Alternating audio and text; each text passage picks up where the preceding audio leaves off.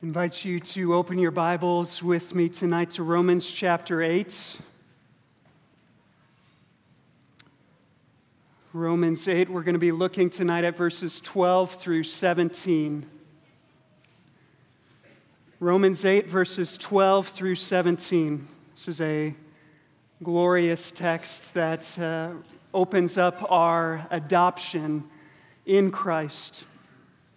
And J.I. Packer says that adoption is the highest privilege that the gospel offers, even higher than justification, he says. And so here we're really coming to the apex, to the highest peak of the riches of our salvation in Jesus.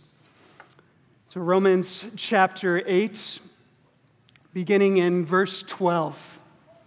This is God's infallible word. So then, brothers, we are debtors, not to the flesh, to live according to the flesh. For if you live according to the flesh, you will die. But if by the Spirit you put to death the deeds of the body, you will live. For all who are led by the Spirit of God are sons of God. For you did not receive the spirit of slavery to fall back into fear, but you have received the spirit of adoption as sons, by whom we cry, Abba, Father. The Spirit Himself bears witness with our spirit that we are the children of God. And if children, then heirs, heirs of God, and fellow heirs with Christ, provided we suffer with Him, in order that we may also be glorified with Him. Let's pray.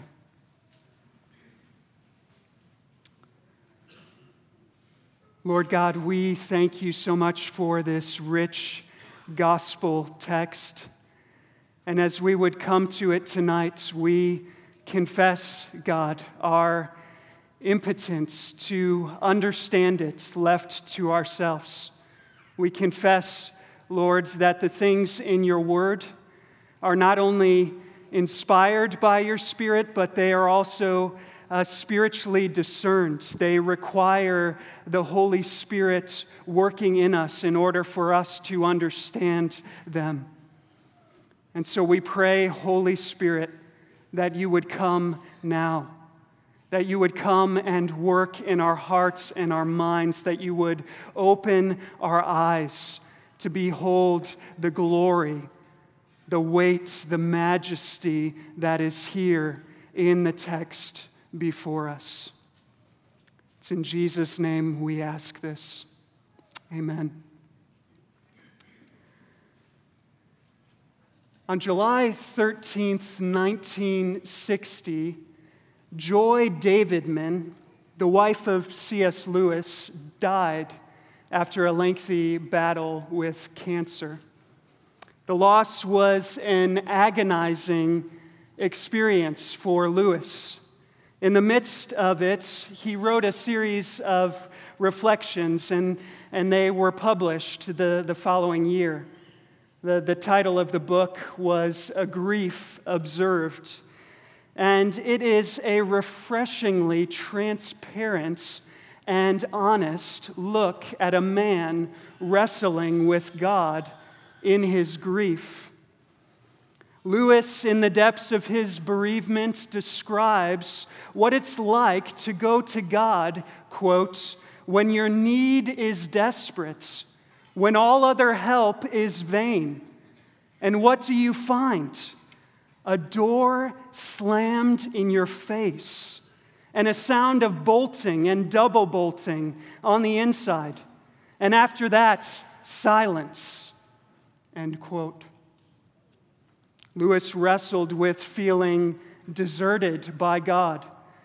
That in the moments when he most needed God, God was nowhere to be found and seemed altogether indifferent.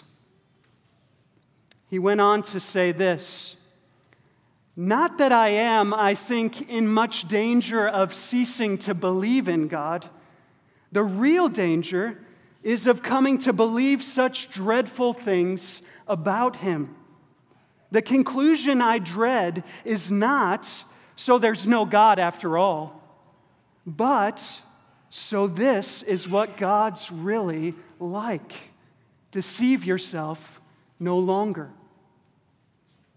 Suffering in its various forms can leave us feeling as if God has slammed the door in our face. It can cause us to question God's loving kindness. It can even lead us to demonize God, as Lewis feared. What kind of God? What kind of God would allow, even ordain, temptation, struggle with sin, physical loss, grief, pain, opposition, and persecution? In the passage before us this evening, Paul fixes our eyes on our adoption in Jesus Christ. God reveals himself here as a warm-hearted father who lavishes his children with eternal affection. This is the wonder of the gospel. This is the highest peak of the gospel. And yet, how do we reconcile it with Lewis's experience and our own? God often seems anything but a warm-hearted and fatherly God in the midst of our losses and crosses.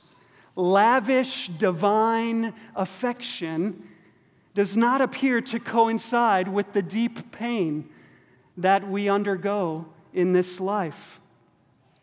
But in Romans 8, verses 12 through 17, we find these two realities: our suffering and God's fatherly love, our suffering and our adoption in Christ, wed inseparably together. Paul is here teaching us that God assures us of our adoption by conforming us to the crucified Son of God. He assures us of our adoption by conforming us to the crucified Son of God. Our sonship is a suffering sonship because God is making us like his suffering Son. I want to open up our text tonight with the help of three heads, and all three of them will help us to see this point. We'll see first our indebtedness as sons, second, our intimacy as sons, and third, our inheritance as sons. In conforming us to the image of Christ, God places a certain moral obligation upon us. This is the first point of our text, our indebtedness as sons. Children, you are naturally under the authority of your father, and that places certain obligations upon you. You, being under his authority, are obliged to do that which he tells you. When Dad tells you to do something, you have to do it. And our text here tonight says that there is a similar obligation that accompanies our sonship in Christ. Verse 12 tells us that we are debtors. And we're debtors not to the flesh, but we're debtors to the Spirit. And this moral obligation is fulfilled when, verse 13, by the Spirit, we put to death the deeds of the body. This is what we call mortification, killing the remaining sin, the remaining corruption within. We are warned here that our eternity hinges upon our mortification. If you put your sin to death, Paul says, you will live. But if you fail to do this, he says, you will die. The apostle goes on in verse 14 to explain this. He says, for all who are led by the Spirit of God are sons of God. Those who mortify sin by the Spirit will live eternally. And here is why. Because those who are led by the Spirit of God to kill sin are the sons of God. Paul here connects our mortification with our adoption. If the Spirit is directing and empowering you to wage war on your sin, this is proof, this is evidence that you are indeed a child of God. And this is because, of course, the Spirit whom you've received, the Spirit who is governing your life, the Spirit who enables you to kill sin is, verse 15, the Spirit of adoption as sons. To be in the Spirit and to be led by the Spirit is to be adopted. To the contrary, if you are not being led by the Spirit to kill sin, then you are not a son or daughter of God. And Paul is warning you very clearly, very explicitly in this text that if you remain in that condition, you will die. You will die eternally. God's children are holy. Not perfectly so, but God, by His Spirit, is making us like our elder brother, Jesus Christ. He is forming in us a certain family likeness. Imagine a young married couple adopts a 12-year-old boy. And this boy has spent his entire life in foster care. He's experienced a devastating abuse, and he's never known what it is to be loved in a lasting way. The adoption papers are signed, and the boy legally becomes their son. The adoption is complete. He's brought into their home, and he's treated as family. But it's not happily ever after once the adoption papers are signed. That boy carries years of baggage from his former life. It will take time for him to learn to trust his new mom and dad. It will take time for his behavior to change. There will be many heartaches and much pain involved in the process. While he becomes a part of the family immediately, it takes a long time for him to become like the family. Similarly, our adoption in Christ is an immediate reality. The moment that you and I are united to Christ by the Spirit, we become sons and daughters of God. We're brought into God's household. But it takes time for us to begin to bear the likeness, to begin to bear the image of our new family. We carry the sinful baggage of our former life. We doubt whether our new father can be trusted. And sometimes we even are tempted to leave our new home and go back to our former family in Adam. But here's what Paul is telling us here, and this is wonderfully comforting if you're a Christian tonight. Paul is telling us that God has put His Spirit in us to enable us to begin to bear the family likeness.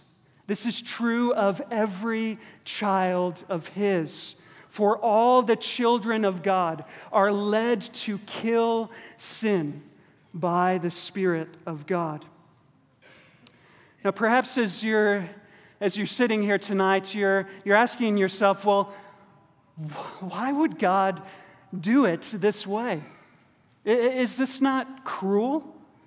Why not eradicate sin completely so that mortification is not necessary? I mean, we know that God's able to do that because He will do it in our glorification. So why not create perfect family likeness in us at the point of conversion?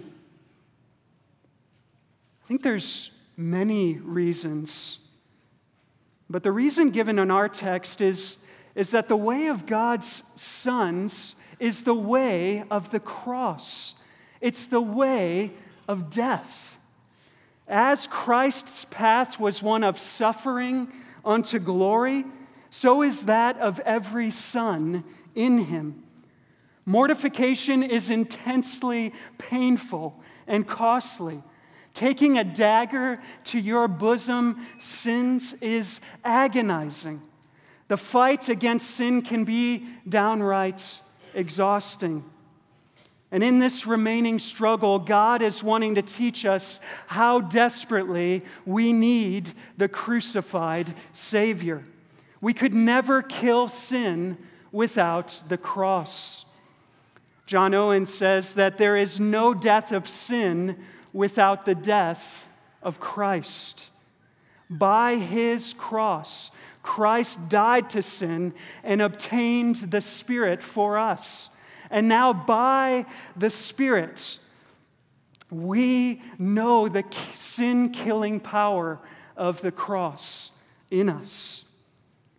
In our mortification, we are being conformed to the crucified Son of God. By it, we are being fitted with a certain family likeness. And this assures us, friends, this assures us that we are indeed the sons and daughters of God.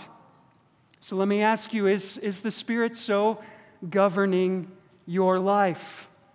The question that our text asks is not, is your life perfect? Not, is your life sinless? But is your soul in opposition to sin? Are you waging war on your sin? Do you know the sin-killing power of Christ's cross? We will fulfill our moral obligation to kill sin only as we live in fellowship with our Heavenly Father. To the degree that we're acquainted with God's love for us, we will respond to that love in loving adoration that hates sin and desires holiness. Family likeness, the family likeness that we see here in our text, it's brought about through communion with God as our Father. And that brings us to our second point, our intimacy as sons. In verse 15, Paul tells us that by the Spirit we are enabled to cry, Abba, Father. This declaration is not half-hearted or absent-minded. So often when we come to prayer, we address God as our Father, and we fail to sense the weight of those words, the significance of what we are saying when we call the living God, the true God, the Creator God, our Father. But that is not so here. Here we find a cry. This declaration proceeds from the deep recesses of the soul. The heart here has experienced the love of God in an incomprehensible and overpowering way. It has been gripped with the grace of adoption. And this causes the child of God not to stoically recite the Lord's Prayer, but to cry out from the depths, Abba, Father. This is an intensely intimate cry. Abba is the Aramaic word for father. By the Spirit, we're literally crying, Father, Father. What's the significance of the repetition? Well, John Murray says that it indicates the warmth as well as the confidence with which the Holy Spirit emboldens the people of God to draw nigh as children to a Father, able and ready to help them. And the Spirit produces this warmth and this confidence in our souls by assuring us of our adopted status. That's what we see in verse 16. The Spirit Himself bears witness with our spirits that we are the children of God. It's the Spirit's witness in us of our adoption that enables us to then cry out, Abba, Father. He uses the Word of God to cause us to grow in our assurance of the fact that God, the living God, is our Father, and that there is nothing, absolutely nothing, that can separate us from His love. And in so doing, the Spirit produces a warmth, a confidence between us and God, a deep, rich, filial intimacy. We may be tempted to think that such intimacy is best fostered in the context of peace and repose. I think when we hear the word intimacy, it oftentimes conjures up honeymoon-like scenes where everything is bright and calm. But the context of our text is no honeymoon. The context of our text is a far cry from a honeymoon. Before this utterance, before this cry was ever upon the lips of an adopted Son of God, it was first upon the lips of the incarnate Son of God. Paul is here quoting Jesus. In Mark 14:36, we find our Savior with warmth and confidence crying out to God, Abba, Father. When did these sacred words proceed from our Savior's lips? It was not on the Mount of Transfiguration. It was not when everything was going well and easy. It was not in the prime of His success. It was in the Garden of Gethsemane. It was in the Garden of Gethsemane that these words came forth from our Savior. It was as His soul was distressed and troubled beyond what we can even comprehend. It was when His agony led Him to sweat great drops of blood. It was as the cup of wrath was being pressed to His lips that He cried out to His Father in intimate desperation, Abba, Father. The cross is the context in which this intimacy grows and thrives. It's when my son falls off his bike and scrapes up his knee that he suddenly is impelled to cry out for Daddy.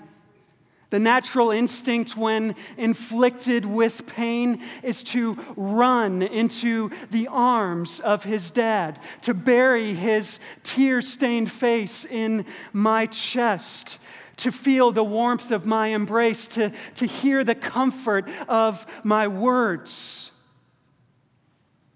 That's what we find here, friends. God's purpose in our affliction is to drive us into His arms. He is seeking greater intimacy. He's seeking greater fellowship with us. What if the things, the very things that cause you to question God's love are actually evidences of His love? What if instead of seeing pain and grief and loss as a door slammed in your face by God, you begin to see it rather as a door wide open into the household of God? That's what Paul is calling us to here. Our suffering is an invitation to intimacy with our Heavenly Father. The Spirit, by leading us to kill our sin and by drawing us into communion with our Father, assures us of our adopted status. By His gracious ministry, we come to see that we are indeed the children of God. And as he does this, he assures us of the glory that awaits us as his children. And this brings us third to our inheritance as sons.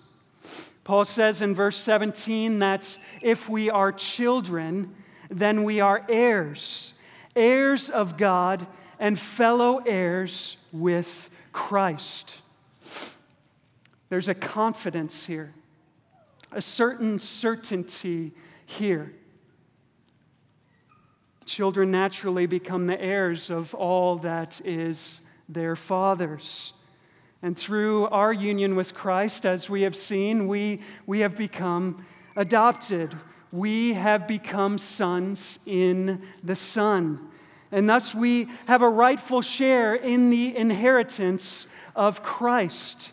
We are fellow heirs with him. What did Christ inherit? What was his reward? Heavenly glory with his Father. In our humanity, he has now been resurrected and exalted to the highest place. He has been given the glory that he had with his Father before the world began. And as his Spirit bears witness with our spirit of our adoption, we have assurance that where he is, we will one day too be.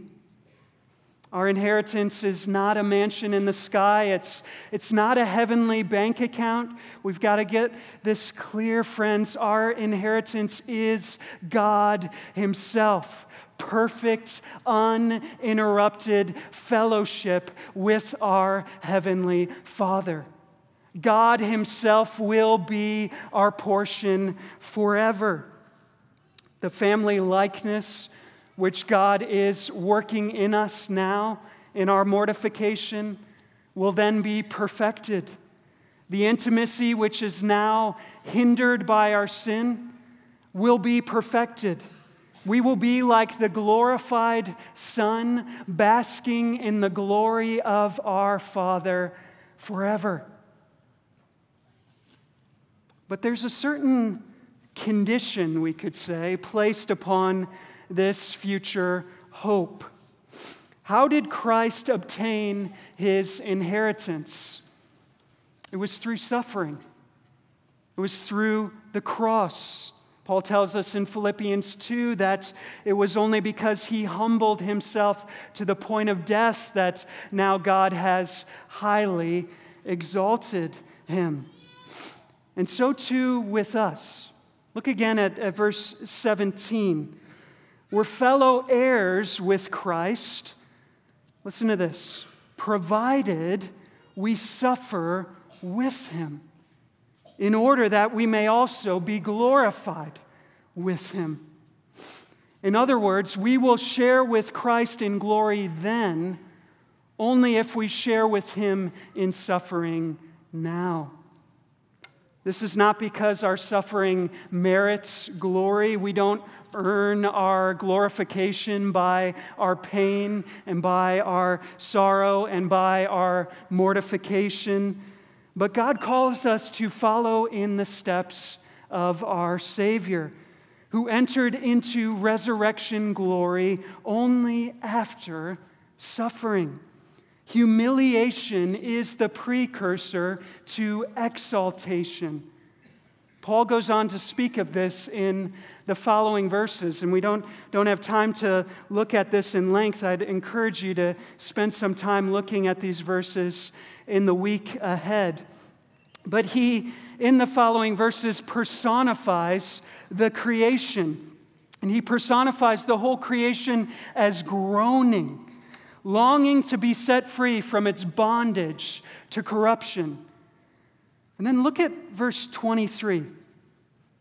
He says this, and not only the creation, but we ourselves, who have the first fruits of the Spirit, groan inwardly as we wait eagerly for adoption as sons, the redemption of our bodies. How could Paul speak this way? He makes it sound as if we're not yet adopted, as if adoption is something off in the future that we're waiting for and longing for. Are we crying, Abba, Father, by the Spirit of adoption, experiencing the inner witness that we are God's children now, as we saw in verses 15 and 16? Or are we groaning with an intense longing for a not yet realized adoption? Which one is it? Is Paul here contradicting himself? No. No, not at all. By the Spirit of Christ, we are the sons and daughters of God now, right now. If you are in Christ, you are a child of God. He has put His name upon you. He has brought you into His home. He has lavished you with His love. He pities you. He protects you. He provides for you. He disciplines you as a loving father does his child. If you are in Christ, all of that is true of you now, right now. But Paul is telling us here that there is coming a day when not only our inner being, not only our inner man, but our outer being, our outer man, will experience this adoption in the resurrection. On that day, our sonship will be one of breathtaking glory. Now, however, it is one of groaning, one of suffering, one of crying out, one of killing sin. His cross is the precursor to glory. Now, let me be clear here. This does not mean that we should pray for suffering or seek after suffering or even enjoy suffering. Nowhere does God tell us in the Bible that we're supposed to like our suffering. But as Christians, and this is the point of our text, as Christians, we need to understand who we are as we live in this tear-filled, pain-filled, hate-filled world. We are the children of God. We are loved by God. And our suffering is not a contradiction to that love. It perfectly accords with it. Friend, do you desire God to bear His heart towards you? Do you desire to know this inner witness of the Spirit that bears witness with your spirit that you are indeed a son or daughter of God? Here's what Paul is saying. He's saying that these realities are ordinarily experienced in this age through the cross. The cross conforms us to the likeness of God's family. The cross is the context of our filial fellowship with God. The cross is the condition of our future hope of glory with God. The Spirit assures us of our adoption by conforming us to the crucified Son of God. This is not massively, massively comforting. He does not leave remaining sin within us for no purpose. Despite what we might feel in our pain, God is not slamming the door in our face. He's not out to get us with evil intentions. He's not silent, friends. Every hurt, every struggle, every loss, it is a stage upon which God our Father is displaying His heart toward us. Every cross is being used to fit us for an eternity in His house. And so let us revel. Let us marvel, let us glory in the privileges that belong to us in this suffering sonship as we set our eyes on the superlative sonship to come. Amen. Let's pray.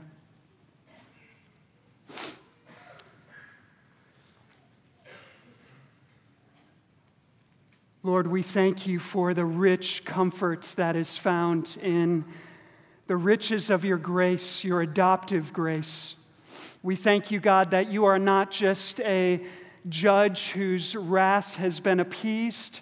You're not just a judge whose righteous standard has been met, but that you in the gospel are our warm-hearted, loving Father who desires intimate, deep fellowship with us forever. We confess, Lord, that the truths of this text are beyond us. Lord, that we have but begun to scratch the surface of the glory that is here. But, oh God, we pray that you would seal these truths upon our hearts. Lord, that for each one here who is in Christ, that you would so work these truths in us, that we would be moved, that we would be stirred up, that we would be changed by these realities of our present sonship in Christ and of the sonship that is to come in our future glory. Lord, please work these things in us, we pray, and continue with us as we would worship you. In Jesus' name, amen. Let's close tonight by singing Trinity Hymnal 708, O Love That Will Not Let Me Go.